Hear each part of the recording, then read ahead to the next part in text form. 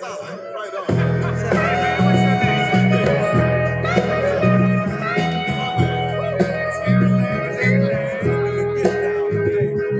Mother, mother, there's too many of you to cry.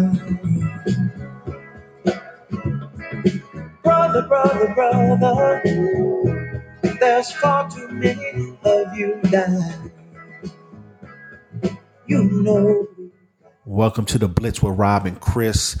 We back for episode 38, y'all. Rob, what it do out there? Man, I'm hanging in there. It's crazy times today in society. I mean, I've seen some crazy stuff just out on my balcony out here in Miami over the past couple of days. Looting, peaceful protesting, combinations of both. But undoubtedly, there's just a lot of stuff to talk about, a lot of stuff that needs to be addressed in our society. Definitely. And I just want to let y'all know, we on 97.9 The Plug Now radio station, internet radio, as well as all the podcast platforms. But like Rob mentioned, let's jump into it. We're a sports podcast, but we also, have to talk about the times and what's going on. Yeah, we'd be remiss if we sat up here and act like there was something more important going on than the protests and the deaths of African American males at the hands of law enforcement and pseudo law enforcement over the last couple of weeks, and just the time and the effort that's been put in just to at least get arrests made. There's this conversation that has to be had. Definitely. It's just unsettling times, and first I want to send our thoughts to George Floyd and his family, RIP. So let's kind of get into it. Like I mentioned, we're a sports podcast as well. Definitely. So like we mentioned, we are a sports podcast, and I think there's been a lot of cross sectioning between sports, athletics, social media, and in the unrest with what's going on out in Minneapolis and like you mentioned in what was it, Alabama as well, Georgia with Auburn. Yeah, Georgia, Georgia. Yeah, so let's get into it. George Floyd was arrested last week. A cop had his knee to his neck for over 8 minutes. This was all caught on film. George Floyd passed. And so now we have, what many consider to be, justice needs to be called out and to be had for the officers that were part of that arrest. And what is now the cop has been charged with murder. So, Rob, you being an attorney and a lawyer, what's your I guess analysis of the situation that happened and where we are today? Yeah, I'm gonna read a quote that I actually posted on my Facebook. I was quiet for a couple of days, and I just ran across this quote, and I thought it was really relevant and something that people should hear. And it's from a former Supreme Court justice, the chief Supreme Court judge. His name was Warren Burger. The quote is: "A sense of confidence in the courts is essential to maintain the fabric of ordered liberty for a free people, and three things can destroy that confidence and do incalculable damage to a society. That people come to believe that the inefficiency and delay will drain even a just judgment its value, that people who have long been exploited in the smaller transactions of daily life come to believe that courts cannot vindicate their legal rights from fraud and overreaching, that people come to believe the law, in a larger sense, cannot fulfill its primary function to protect them and their families in their homes, at their works, and on the public streets." I think the back part of that quote is what we're really dealing with. We're dealing with a society where people feel as though the law that's designed to protect them is not there to protect them. When you watch that video, when you look at what this police officer did to Floyd, yeah, it's gut wrenching. It's not very often. We watch movies, we see stuff on TV, but it's not often that people outside of certain fields watch a person die on camera. And we watched a man die on camera. We watch a man expire on camera. But not only that, he died at the hands of people who are paid to protect and serve, paid to protect and serve him. And when you sit there and you watch that, it's just one of the most frustrating parts is the fact that all he had to do was remove the pressure, like take the pressure off of his neck. Right. He had 9 minutes to do it. At any moment, just remove the knee. When you read the complaint that's been authored by the by the county in Minnesota that's prosecuting the case, they detail that there was a point where Floyd's pulse was checked and he had no pulse, and they continued to stay on his back. Two officers on his back and the officer on his neck. So for over 2 minutes after realizing he didn't have a pulse, they remained on his back and they remained on his neck. That hurts people, that frustrates people, that angers people. And one can argue, oh, well, they'll be prosecuted. Just wait, you'll get justice. But then we look back at history. We go back 1 week and we see Ahmaud Arbery. We just started raising issue with that, but that had in fact happened a month earlier, and that appeared to have been suppressed by the district attorney's office there. So obviously people here are now frustrated, thinking we're again going to not get justice. And then you could just go back before that, right? Uh, Amadou Diallo, Sandra Bland, Eric just Garner, Eric Garner, you Michael call out the Brown. names, Yep. Michael Brown. And there's so many cases where justice was not acquired. So that's why that quote stuck out to me, because, there's a frustration over time. And I saw Spike Lee on TV earlier, born in Brooklyn. I remember Do the Right Thing. I remember when that came out, you had Radio Raheem, and Spike was actually saying that Radio Raheem was a character that he based off of a real person. So that happened in the 80s. And he's like, and obviously Radio Raheem's character was choked in the movie, spoiler alert. But you fast forward from Radio Raheem to Eric Garner to now Mr. Floyd, you have three people dying in the same form, same fashion, at the hands of some type of authority figure, and then you have the racial component that is white authority figures, and then the underlying issue is just in general, because when you add in the Ahmaud Arbery case, it's just in general the way that we as Black men are viewed as public enemies everywhere we go in society, particularly in the United States of America. Yeah, and I think us, both being Black men, we've had negative experiences and we've grown up. I mean, even to this day, when I hear police sirens, there's a innate fear that comes, inside of me that I feel, whether it's stopping me or not, and regardless of what's going on. It's just, you just never know what that encounter may be. And you kind of grew up being Black, especially in a city like, New Orleans, where we grew up, where there is a lot of crime. We once were the murder capital of the world. And so there's already threats. People already feel threatened in a city where there's a high crime rate. And so being Black, that just kind of heightens that awareness. And being Black men, you're always on edge. Yeah, and I mean, I was telling somebody the other day that my first experience, I feel like, with authority figures in that manner. I remember, we had family members in town, and I think we took them to visit the Apollo Theater. We were in Harlem, but before we stopped at Modell's in Brooklyn for all my New York listeners, and I got an Air Jordan cap, right? This is during my Jordan phase, like I've talked about on previous podcasts. Went to the Harlem to visit the Apollo, took the family member to the Apollo. We stopped in the sneaker store there. And I remember walking in. Now, back in the 90s, everybody's keeping the stickers on the hat and the tags on the hat.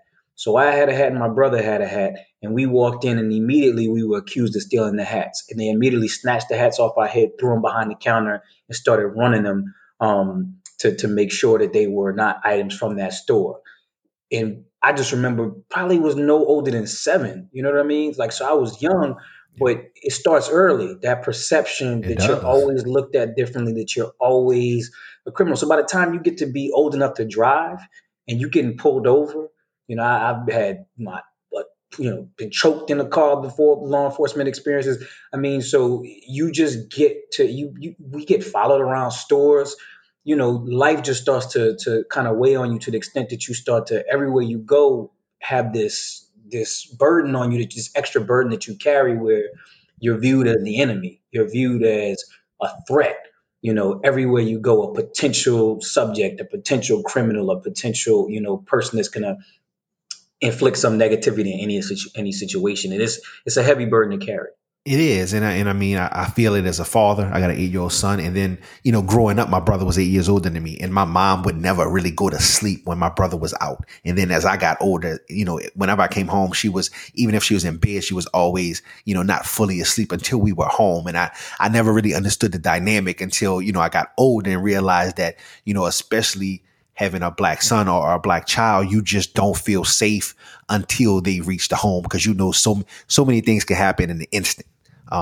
When they're out and about, especially at night, late at night, like you said, in a car driving, coming from anywhere, they're just a innate fear as a parent that you have for your child when they're out and about. And I think you've seen that through these cases that you mentioned. I think also the disturbing piece is in most of these cases, not to just rehash everything, but the thing that the issue that the person was stopped for is minimal, or they shouldn't have been stopped at all. Like Aubrey was jogging or whatever.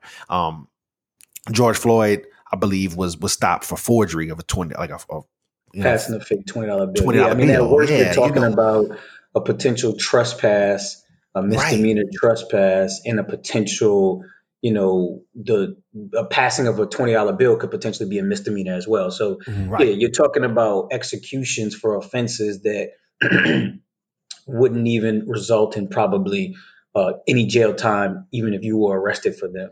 And I think that kind of cuts to this underlying issue, because a lot of people will try to tell you that, oh, well, they'll try to move the mark. Oh, what about black on black crime? And there's so much violence in the black community, and that's in fact why the numbers are a little skewed with regard to who gets killed the most. I think black people make up 13-14% of the population, but we result in over 20% of the law enforcement deaths. And so you get this argument that, well, that's just in fact because of heightened violence in the community. But then you see these videos and you're like, these aren't even violent offenders that are getting killed. You know what I mean? These are at worst nonviolent offenders. And a lot of times people weren't engaged in criminal conduct at all.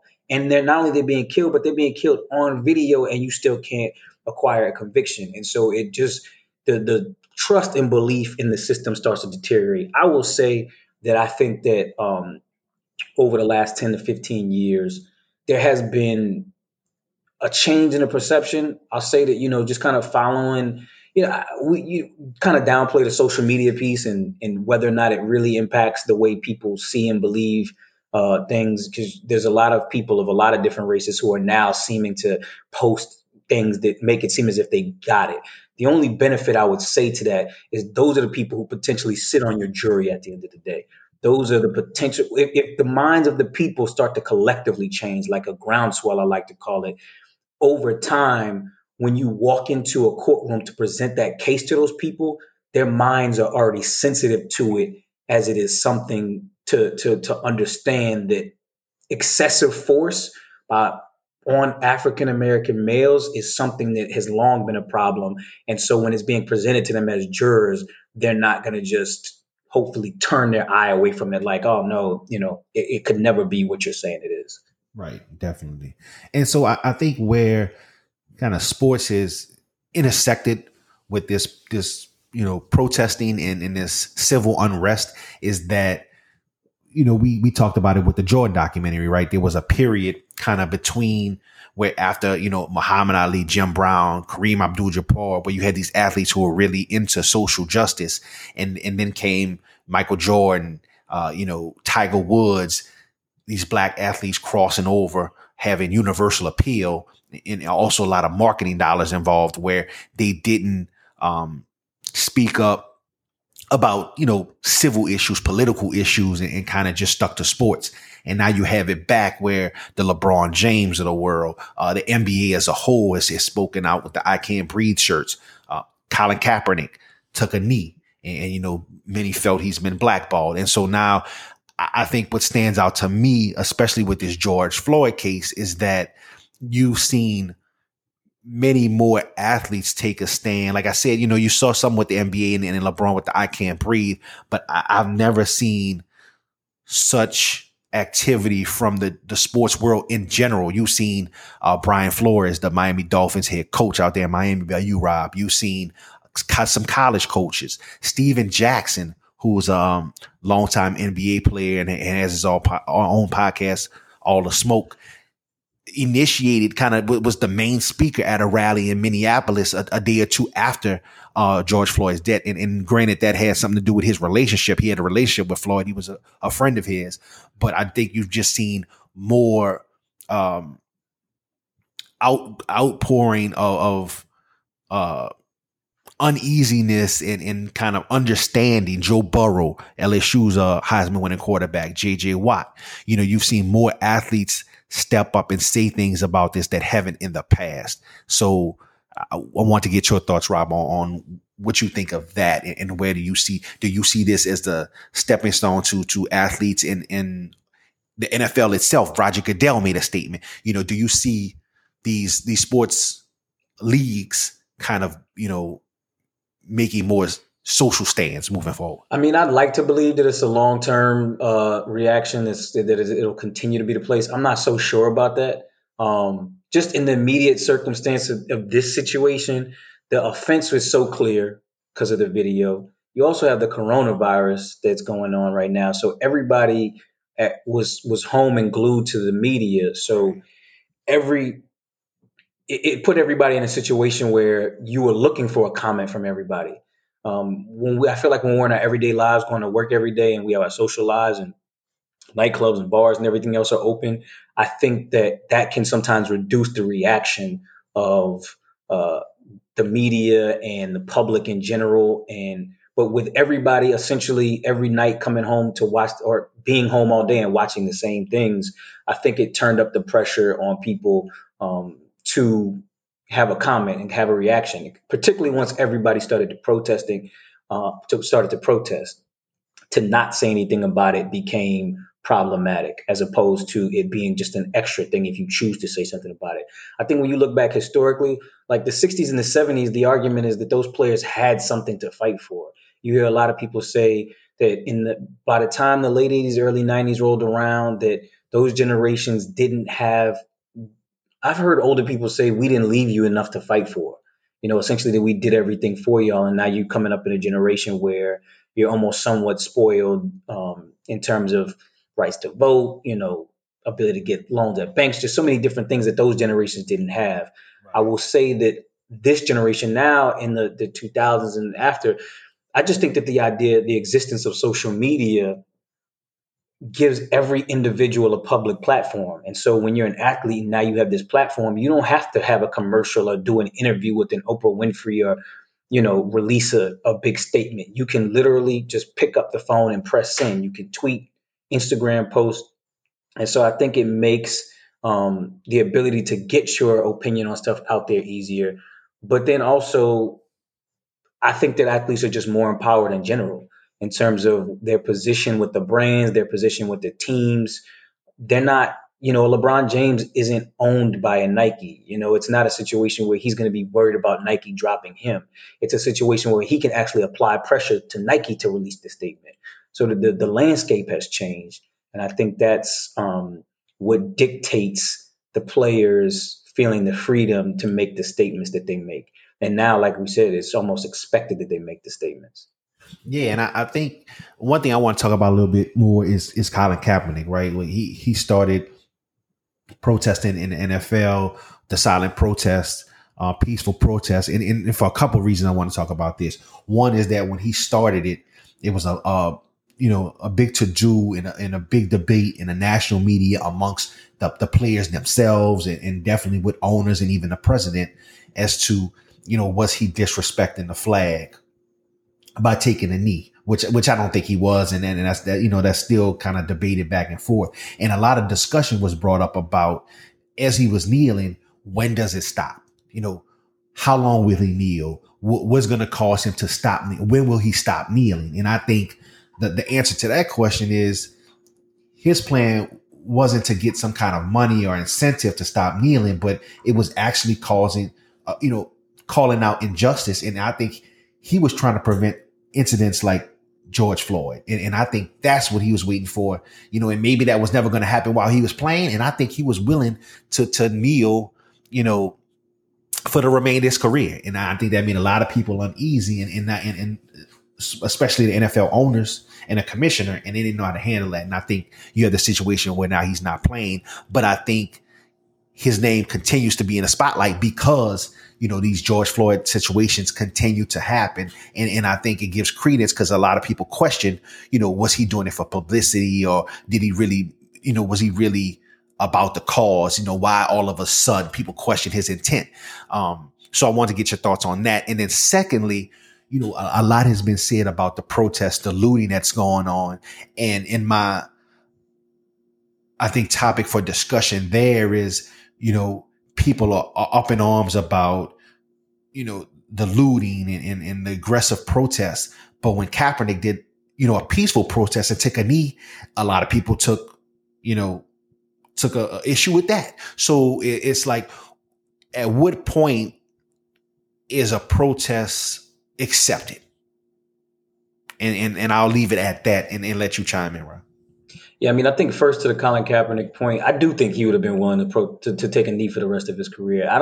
The interesting thing about Colin Kaepernick taking a knee is that initially when he did it, nobody cared, right? It wasn't until the media started to give it coverage and he started to do more interviews about it that the owners reacted to it because the fans reacted to it negatively. Right. And it Yep. became a money issue that was affecting Exactly. their bottom line. But he was able to take a knee, I think, at the first few games, might have even been preseason games, with no one even really noticing. I want to say Marshawn Lynch, he would sit down. I think he was kind of notorious for sitting down. I mean, I've been in a lot of stadiums where I didn't necessarily always stand up for the national anthem. Prior to that, I don't remember it being this, if you're not standing when the national anthem is being played, you're somehow unpatriotic. I don't even know that dot was connected until he started to give interviews about it. So I think, yeah.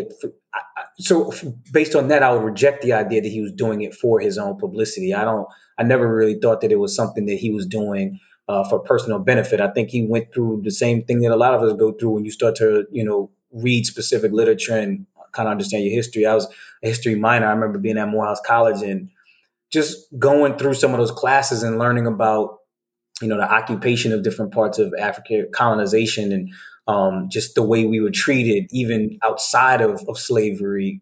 The countries that didn't necessarily engage in the slave trade were colonized, and understanding the process and the things that went on there, and how we were discriminated against on our own continent, and then understanding the systems in place that we came into once we got here, and even once slavery ended, how it didn't actually end the treatment, and the black codes, and the redlining, and Tulsa, Oklahoma, Black Wall Street, just all of those things. And it's enough to, make you have a lot of different reactions. And his was to take a knee. And to me, that seems on the lighter end, right? Of forms of Right. protest, Definitely. Yeah. right? Especially now, Once considering now. being armed with all that information at the same time as I think he articulates that he was, just starting to do all this new reading and all this new research.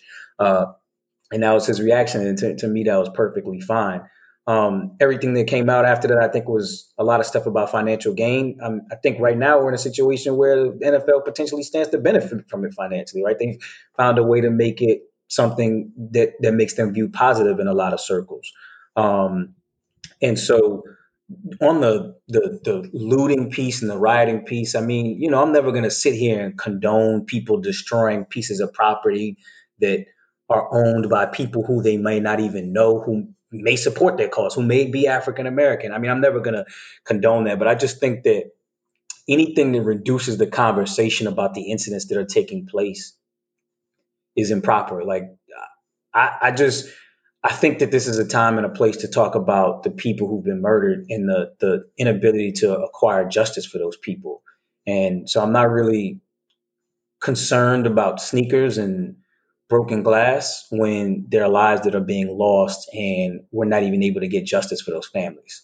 Um, and so that's just my position on that. You can, as you said, you can try to compare one, the kneeling versus the looting and the rioting. I don't totally even connect the two. I mean, like I told you at the beginning of this, watched some looting going on outside of my window, and some may have been engaged in initial protest, but a lot of what I've seen is, you'll have a big crowd that's protesting, and then just sometimes people who are in that crowd who will break off and kind of run over and antagonize the police, and that'll lead to some dust ups, maybe rubber bullets, maybe pepper spray and mace, and it seems like just from watching the news that might be the same thing with the looting in some cities. Yeah, and That I do think too sometimes it's a little unfair. I think some of the looting gets kind of publicized because it's it can grab headlines, it can get viewers, but I don't think that's the majority of what's going on here. You saw a lot of people in Minneapolis at the rally where Steven Jackson spoke. Jamie Foxx was there. They had a large gathering. I saw, on Twitter, some people posted stuff in New Jersey where citizens were with police officers walking, silently protesting, and I saw some people in Germany, I believe, who chanting, Black Lives Matter at the U.S. Embassy. So I think there's a lot of positive things, a lot of positive people involved in a protest. And sometimes the media likes to portray like this looting aspect of it. That's just a few people who are trying to take advantage of a bad situation in a group, in a crowd. And I think that gets highlighted and publicized more than the actual good and people with great intentions. That gets overshadowed by some of the foolishness going on, and I think Because the media likes to highlight that.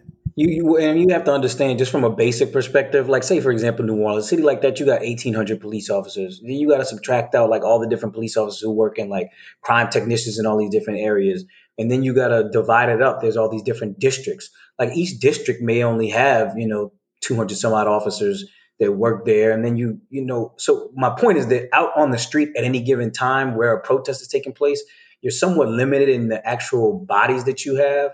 So if I'm following a protest because that's what they're assigned to do, block off the streets, make sure that you don't have an incident like Charlottesville where some random crazed person drives through a crowd and stuff like that. That's your focus. Basically, all your resources are thrown into working with the protest, and it does allow for reduced police presence in other areas, which makes it easy to do things like loot. And so that's something that you just have to understand when these types of activities are going on, protests and whatnot. And I will point out, because you talked about a lot of different protests here in Miami, there was one in Coral Gables where before the protest and the rally even started, like the police and the citizens got down on a knee together and prayed. And I've seen a number of different places. With Flint, Michigan, I saw where the sheriff took off all his combat gear, gave a speech to the people, asked that he basically said, I spoke to one of the leaders of the protest and just asked what they wanted from us. This person's told me that they wanted to be heard and they wanted to feel like they were a part of any decisions and process and blah, blah, blah.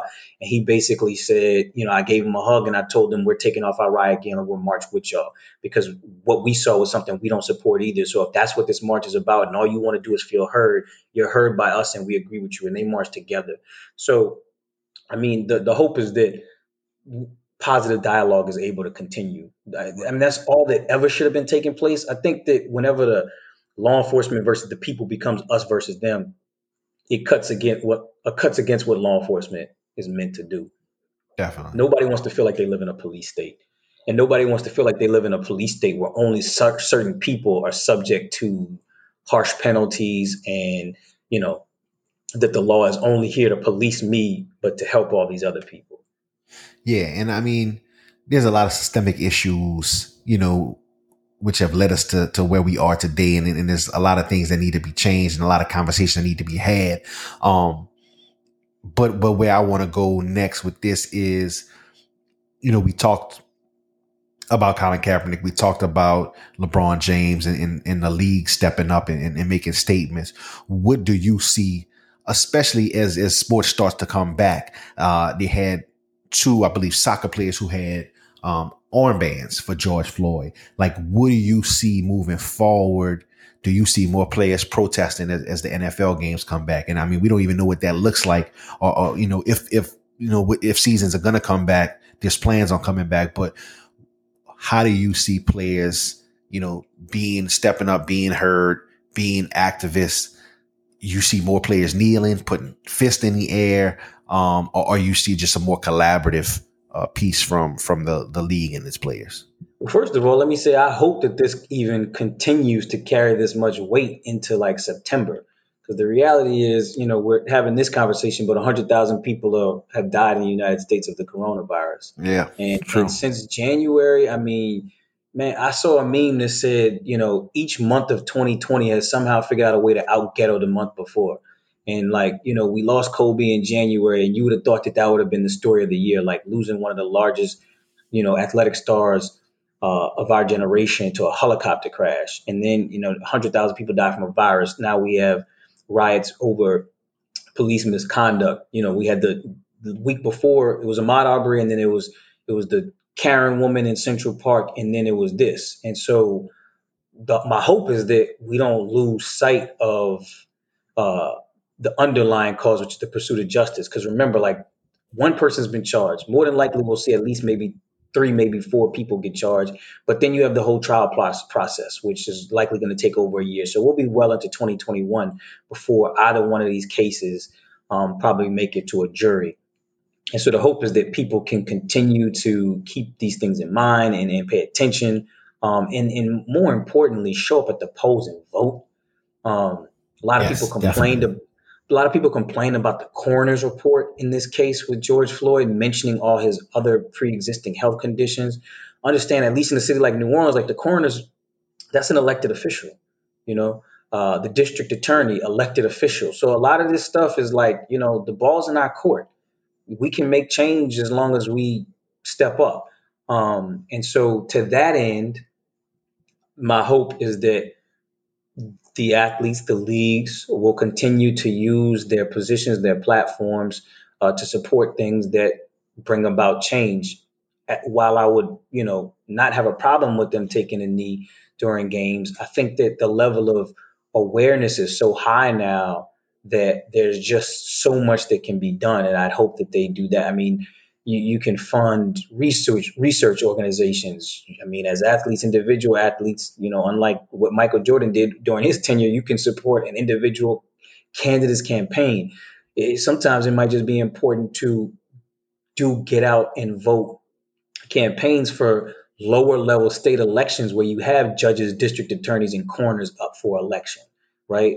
Because those are the things that bring about change. I know everybody, wants to be out there in November, Super Tuesday, for the presidential election, but Right, but it's those more than other that. offices, yeah, those other offices are equally important. And hopefully, like, that's the type of stuff that the leagues, the teams, and the individual players can just draw attention to, that type of stuff. Because in my opinion, that's where the real change is brought about. Like, we can take the knees, we can sign the petitions, we can call the DAs, but the DAs are responsive to the bodies at the polls. Your phone call after an event happens is fine, but if I know you're not going to show up in the polls in a few months, I don't really need to change my behavior for you. Right. So that's where I would hope that, if they're going to have some impact, that they go about it that way. Yeah, and I think my challenge to athletes are just, in whatever manner you want to do it. Kaepernick chose to take a knee, and I think it caused a lot of attention and great dialogue. But like as we go through this coronavirus, you see a lot of athletes, with these TikToks and these dances and different things and all these followers, and it's cool. And you definitely need to entertain and have your fun and all that. But I think it's important for them to realize how, you know, how large of an audience they have, not only on television when they play their sport, but on social media. You have millions of followers, you have a voice, and you need to use it. And I think if anything, they've seen now, like how important, how far their voices, their thoughts, their takes on different situations reach. It has far lasting impact, and it reaches a lot of different people, and it can help move things, like Steven Jackson giving that speech covered by ESPN on CNN. He has a podcast. Like, you reach thousands and in some cases, millions of people, and it has an impact. It can move and drive change. And like you said, to your point, not only just give your thoughts and feelings and emotions on different aspects of life, in social justice, but also to make change. It happens, a lot of it in the polls, and you have the ability to promote a candidate, to help create that change by getting somebody in office that you think is really about change. And so you got to use all your tools, including social media, because you do have that impact and that reach. So I hope that's what these athletes take from it, that they can impact change in a very direct way. So we'll see. Unfortunately, there'll be more incidences. Hopefully not this, but there'll be something. And so I wonder, like you said, with the coronavirus and people being at home, it's the hot topic. And so people are talking about it and debating about it and discussing it. But what happens when the NBA returns? What happens when the NFL returns and people are back to playing football, Yeah, let's playing be games? real. What happens when they let us back outside? Because Right, everybody, exactly. because people are gonna be so Right. excited to be back And I outside go to that movie theaters and right, go out like to I can go to the dinner. movie. Right, I live in Miami, and they open them clubs back up on South Beach. Come on now. Right, exactly. So it's gonna be interesting to see, if anything changes once we get back to what we consider normal. Um, so I mean, I don't want to say we'll leave it at that, but I think we've talked about a lot, and I think a lot has been said, in a whole bunch of different formats. So just without being able to make an easy transition, let's talk a little bit about some things that happen in sports. And I think one of the big stories is that the NBA plans to return in late July, open training camp in early July. Um, what's your thoughts on there's talk about a playoff playing format for the 7th to 8th seeds. What would you like to see coming into that? I mean, personally, I was kind of on one of the people who's just like, if there's 17 games left to 20 games left per team, just pick a number and get everybody around that number. Say you pick 10 games, and if a team pick a number like 70, and then say that everybody just get to 70, and then we'll go into the playoffs with whoever qualifies. Gotcha. I get that the issue there appears to be that you have a lot of players who are like, well, if now I only have 5, 6, 7 games left, I can't close that 3.5 game gap. Or even worse, like I'm way down at the bottom, 10, 11, 12 seed range. I'm not coming back to play for that, especially not with the fear of a virus that exists out there.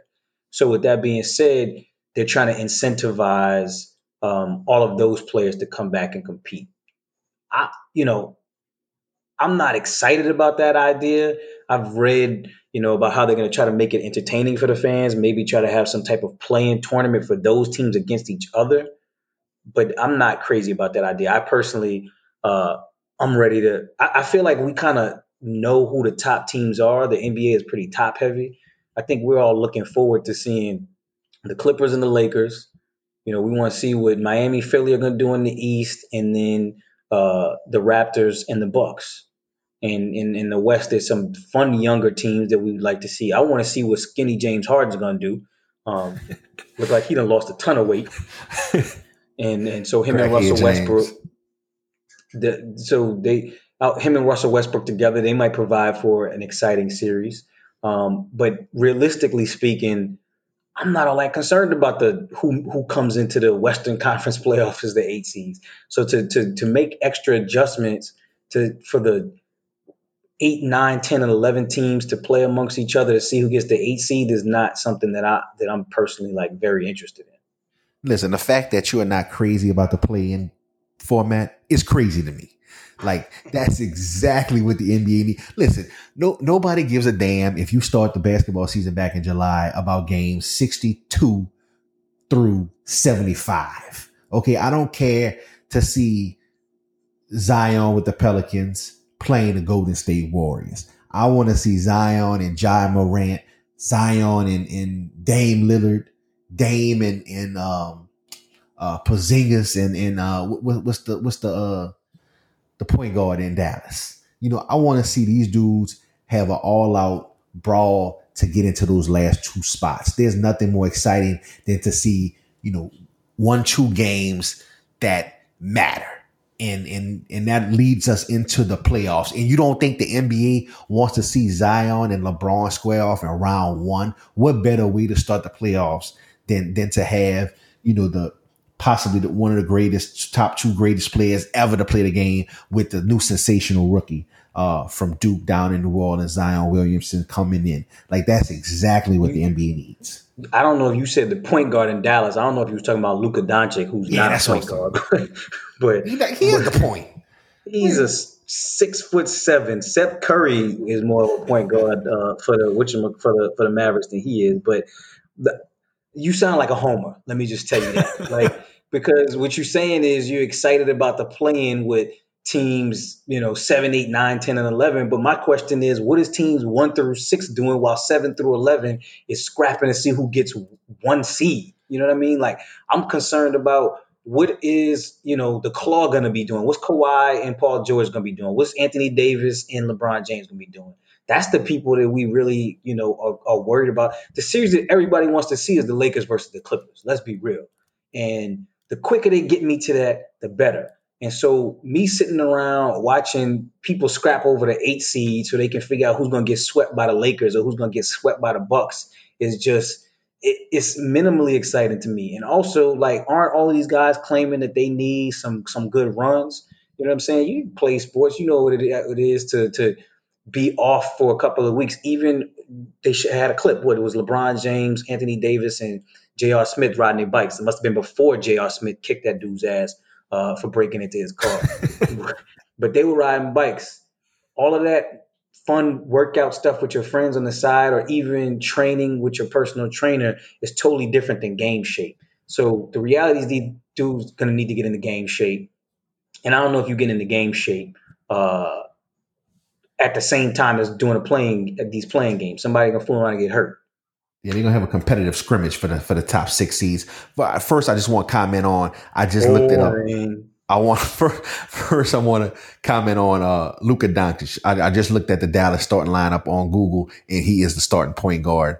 You need to come to new. You stop putting these players in buckets. You ain't got to be 6'3" to be a point guard. But anyways, I know what you're saying with that too. I get that, but I do think there's an element of excitement to start off when the season gets back. And I think nothing would get fans more excited. And there's been some talks around this, I think, over the years with Adam Silver about a play-in format for a playoff, like a round robin format for the last couple spots to the playoffs. The second thing I want to talk about with the NBA returning is there's also been some talk, and I don't think it's going to happen, but they were talking about seeding 1 through 16, regardless of conference.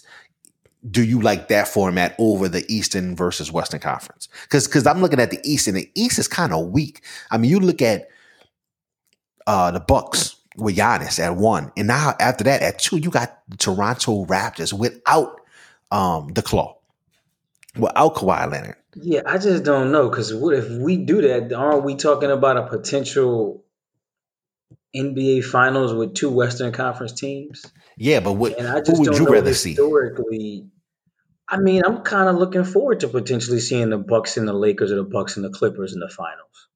And I don't know that the Bucks make the finals if you do it as a 1 through 16. I'm pretty sure they don't make it. Right. I mean, they might not make it as it is, right? They lost to the 76ers last year, right? Yep. They lost to 7. No, they lost to the Raptors. They did lose to the Raptors. And then the Raptors lost to I know the Raptors lost to the 76ers because that's the shot that Kawhi hit. Yeah, and I mean, to me, I don't think you can do the 1 through 16 now, because like the way you have it set up with the conferences is scheduling, right? So you play certain teams more times than the other because they're in your conference, in your division. Resolve potential tiebreakers. And stuff. Right. So by you having planned that to do the playoff seeding in the normal Eastern Conference, Western Conference, to then change that, would I think create some unfair advantages. Like, maybe the Clippers might be the 3rd or 4th seed, and they played the Lakers, more times than the Bucks or whatever. Yeah, because I'm looking at it realistically, the Raptors would be the 2nd seed, the Clippers would be the 3rd, but they would only be 1 game ahead of the Nuggets and the Celtics, and they haven't all played the same amount of games. Exactly. So you could find yourself in a situation where they bring them back, play 5 games, and in those 5 games, the seeding could shift tremendously. The Clippers could end up being the 5th seed in the 1 through 16. Yeah, and I don't think it. I don't think anybody believes that the Raptors and the Celtics are better than the Clippers. Right. But like you said, they played the Lakers more times, which may contribute to their record. Right, and a lot of it has been. A lot of people say, you can't do 1 through 16 normally because of traveling considerations. Like you can't have the Celtics and the Lakers playing in the second round and they traveling cross country. Like that's why you have the different conferences. And so just to do it this year because everybody's in a bubble in Disney World, then you can't continue to do that the following years because then it's back to normal. And so I don't think And, you do and there's anything. legacies on the line. Let's just Yeah, be real. Like exactly. Right. people have set Right. their teams up around potential conference matchups, Right. and to shift that after 60 some odd games have been played, just that's not proper.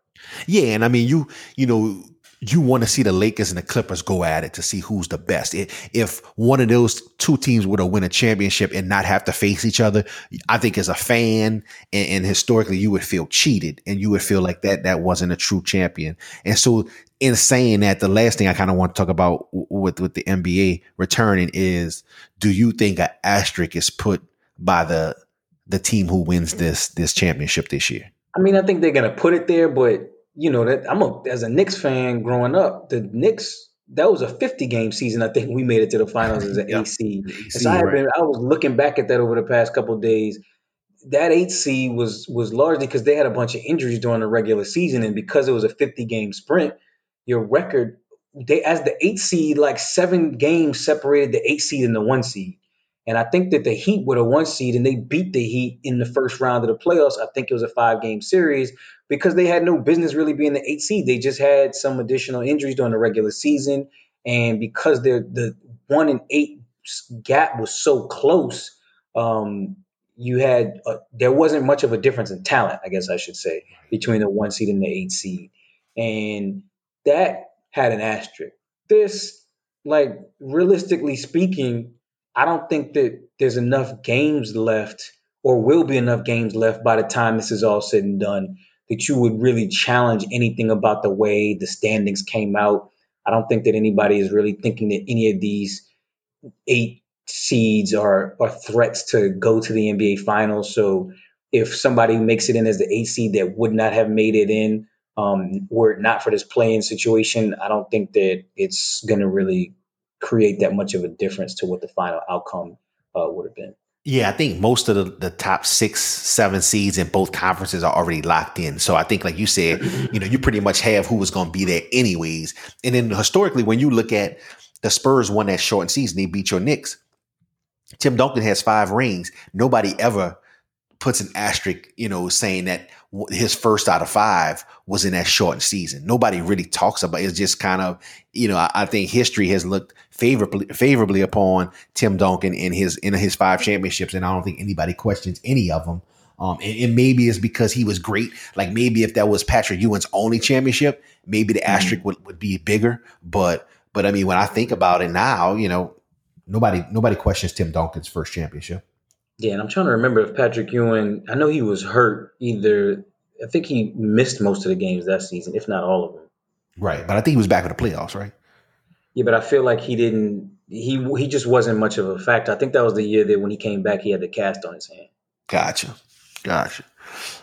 So, I mean, with that being said, I'm looking forward to basketball. It'll be good to have it in the summer, especially, normally July and August are the dog days of summer where we're looking forward to football and it's just the middle of the baseball season and nothing's really going on. So I'm kind of excited to have something to look forward to in July and August leading up to you looking at it as a sports fan, the NBA playoffs, the NFL season and a college football season all at one time. I mean, there's going to be a lot of sports to watch, a lot of fun going on every day of the night, every night of the week.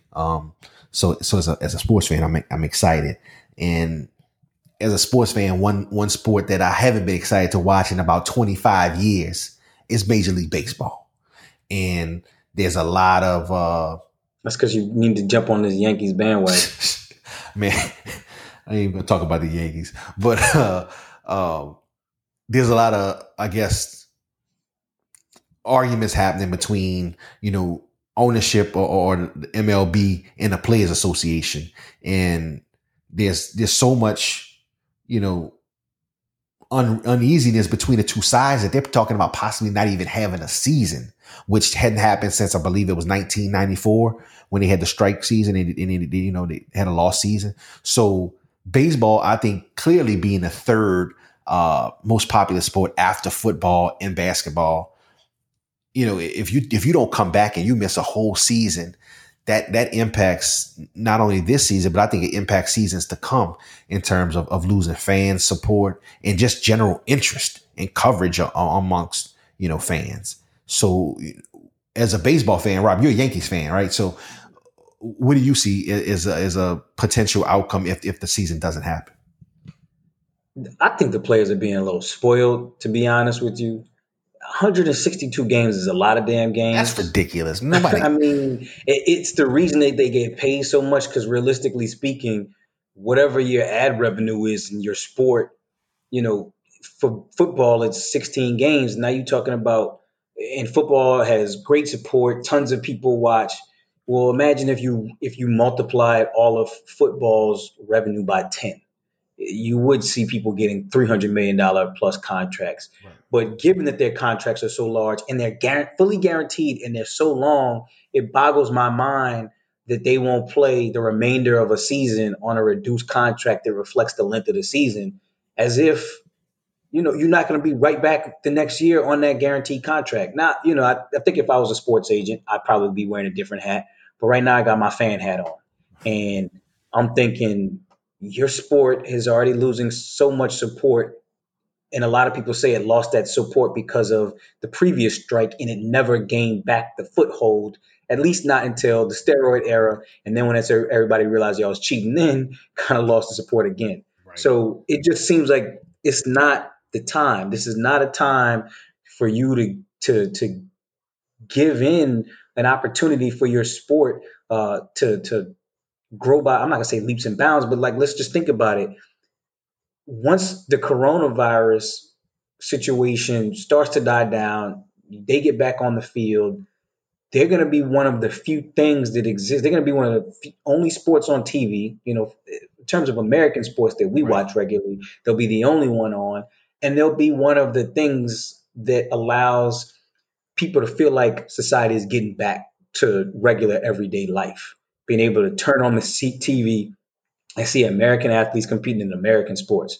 Enough of this. I don't know. Is that Korean baseball that they've been I was playing? gonna say, yeah. And I then they was got gonna the say, the UFC fights in these empty arenas, people right, getting bloody faces, and there's nobody in the crowd. That feels weird. right. Um, there's just nothing on that is the typical American sport that I watch. Even the UFC events, even though I watch those from time to time, that's like a pay-per-view event. Like that's something I'm usually going to go to a sports bar and watch and be around people. Right. And so that's not something that I'm necessarily going to sit in my house, and watch and order by myself. Um, so I just think that it'd be short-sighted and missing a big opportunity from the individual players. Just think about it in terms of like the marketing. Like people are going to see your face.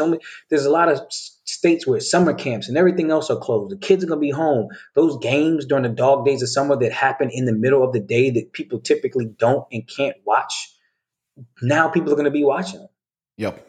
Yeah, definitely. And I was just going. You read my mind. I was going to say, like, Korean baseball is on ESPN now as one of the few live sports, and so for baseball not to be back, and I don't want to say how people should feel about being comfortable going back, but baseball is one of the sports that can probably survive the most in a social distance world, right? Because you got different positions where players are way more than 6 feet apart. When you talk about the positions on defense. So that's one of the sports that probably should be back sooner than any other sport. And for them, the ESPN to be showing Korean baseball in Major League Baseball is still fighting over money. And just to be clear, basically Major League Baseball is proposing that all players take a 50% reduction in salary because they're going to cut the games essentially in half from 162 games, which is the normal season, to somewhere around 81 games. So they're asking all players to take, half their salary this year. And then they go into a salary range. You make so much money and you take this percentage of cut. So as to, so the league doesn't lose too much money. And I think baseball has to be very careful because you're already talking about coming back in the midst of the NBA playoffs in the start of the football season. So again, if you'll be fighting for fan viewership if you come back. But if you don't come back at all and you're out of fans' minds for what would be over a year, right? Because if let's say they don't play this year, they're not coming back till April of April of 2021 2021, and right? wouldn't have played since October of 2019. Right, like you forgetting who's on teams Right. That's a at that year and a point. half without, Right. people adapt. Baseball People, already has all of this movement amongst pitchers, relief pitchers, and stuff like that. So that's right. And you talk about, I'm starting to think about, like, let's say you don't have a season this year. Then next year, you got basketball again going into the spring and in the beginning of the summer. You got football in the fall. And then the Olympics got moved to next year. So guess what? If you don't play this year, people don't give a damn about you next year. And then I got the Olympics in that time between basketball and a football season to occupy my time as well. Like, you talking about a significant run where fans are not going to really care about a sport, and the lifeline of that sport, revenue might start going down on the TV side. Money for players might start going down. So, it might be a situation where you got to take a little less now also you to guys benefit. like you don't want to give up market space to like European soccer and stuff like that, Exactly. That's what because I'm saying. what's Right. going to happen is ESPN is going to start covering that stuff a little bit more, Yep. and people are going to potentially start watching what the rest of the world typically watches during those times, which is soccer, championship league, and all those different things. And let me be clear on the baseball front. I got a vested interest because the Yankees signed Garrett Cole. I think this is our year, and I'll be damned if the coronavirus is going to keep me from to getting my Yankees to the World Series. It's gonna be interesting, bro. I ain't gonna lie, it's gonna be interesting, and I think if they don't have a season, it's gonna piss off a lot of people. And like you said, there's gonna be a lot of backlash and some things done behind the scenes that wouldn't be good for Major League Baseball going out. So And with all I these protests I done seen, I'm at the point where let's stop talking about this virus being the reason that these millionaires aren't gonna come out here and play sports, right? right. Because they got people protesting. They were protesting the cities being closed first, all in Minnesota or Minneapolis, all these different places. They were in the I capitals and next I to saw the each Gulf other. Shores, Alabama for Memorial Yeah, Weekend. people on Ain't the beach. They nobody didn't was worried open about the coronavirus. They open the beach in Miami tomorrow, actually. Well, I guess, June 1st, the beach is supposed to be open. Like, people are coming back to everyday life. So the argument that the players are making about being scared of catching the coronavirus is starting to be one. Like, the rest of the world is about to be back at work. All right. So arguing that you can't play baseball in July is starting to look nonsensical. And listen, my brother lives in Houston. I go to a couple Astros games every year. They ain't filling up the stands every night. So if you go a whole season, you know, you're gonna be in trouble as a sport. So just be careful, baseball. Be careful. Um, but I mean, other than that, that's all we had today. Anything you want to talk about before we wrap up, Rob? Nah, man, I'm just hoping, we as a country can kind of come together, man, and the riot and just seeing cities burn, Yeah, knowing it's sad. that It's the really sad. numbers are already over 100,000, the fear and concern that there'll be some fallout from all of this protesting, where we see numbers increase in cities. A virus that's already disproportionately impacting Black and Brown people, and then we're protesting, the deaths at the hands of law enforcement by Black and Brown people. I just hope that we don't see an increase in coronavirus cases in Black and Brown people due to this. It would just be, compounding the tragedy. So I just hope that, we all are smart about the way we handle this stuff. And I'm hoping that the justice system plays out the way that it's supposed to, the way that it's meant to. Yeah, definitely. I hope we get some justice. I hope we get some resolution to this. And, I hope we can come together as a country, as people, because, this couldn't come at a worse time, this civil unrest with the corona. And like you said, the last thing we need is to see the increase in numbers. So, I hope this can uh, bring people together, find justice, and hopefully create dialogue moving forward to create some change. I think we've talked about change and debated back and forth on how Black and Brown people are treated by the police and things that need to change systemically. I work in education. But we haven't seen any, I don't think, impactful change yet. And so hopefully this creates more conversation about how we create that impactful change. So that's all we got for the night. We see y'all next week. Oh, and I got one bingeable for y'all this Oh, week. what you got? What you got? Apple TV Defending Jacob had me glued to my seat. It's a legal drama. All right, I'm about to get rid of cable, so I might get an Apple TV. Check it out. That's all we got, y'all. We All out. right, let's get out of here.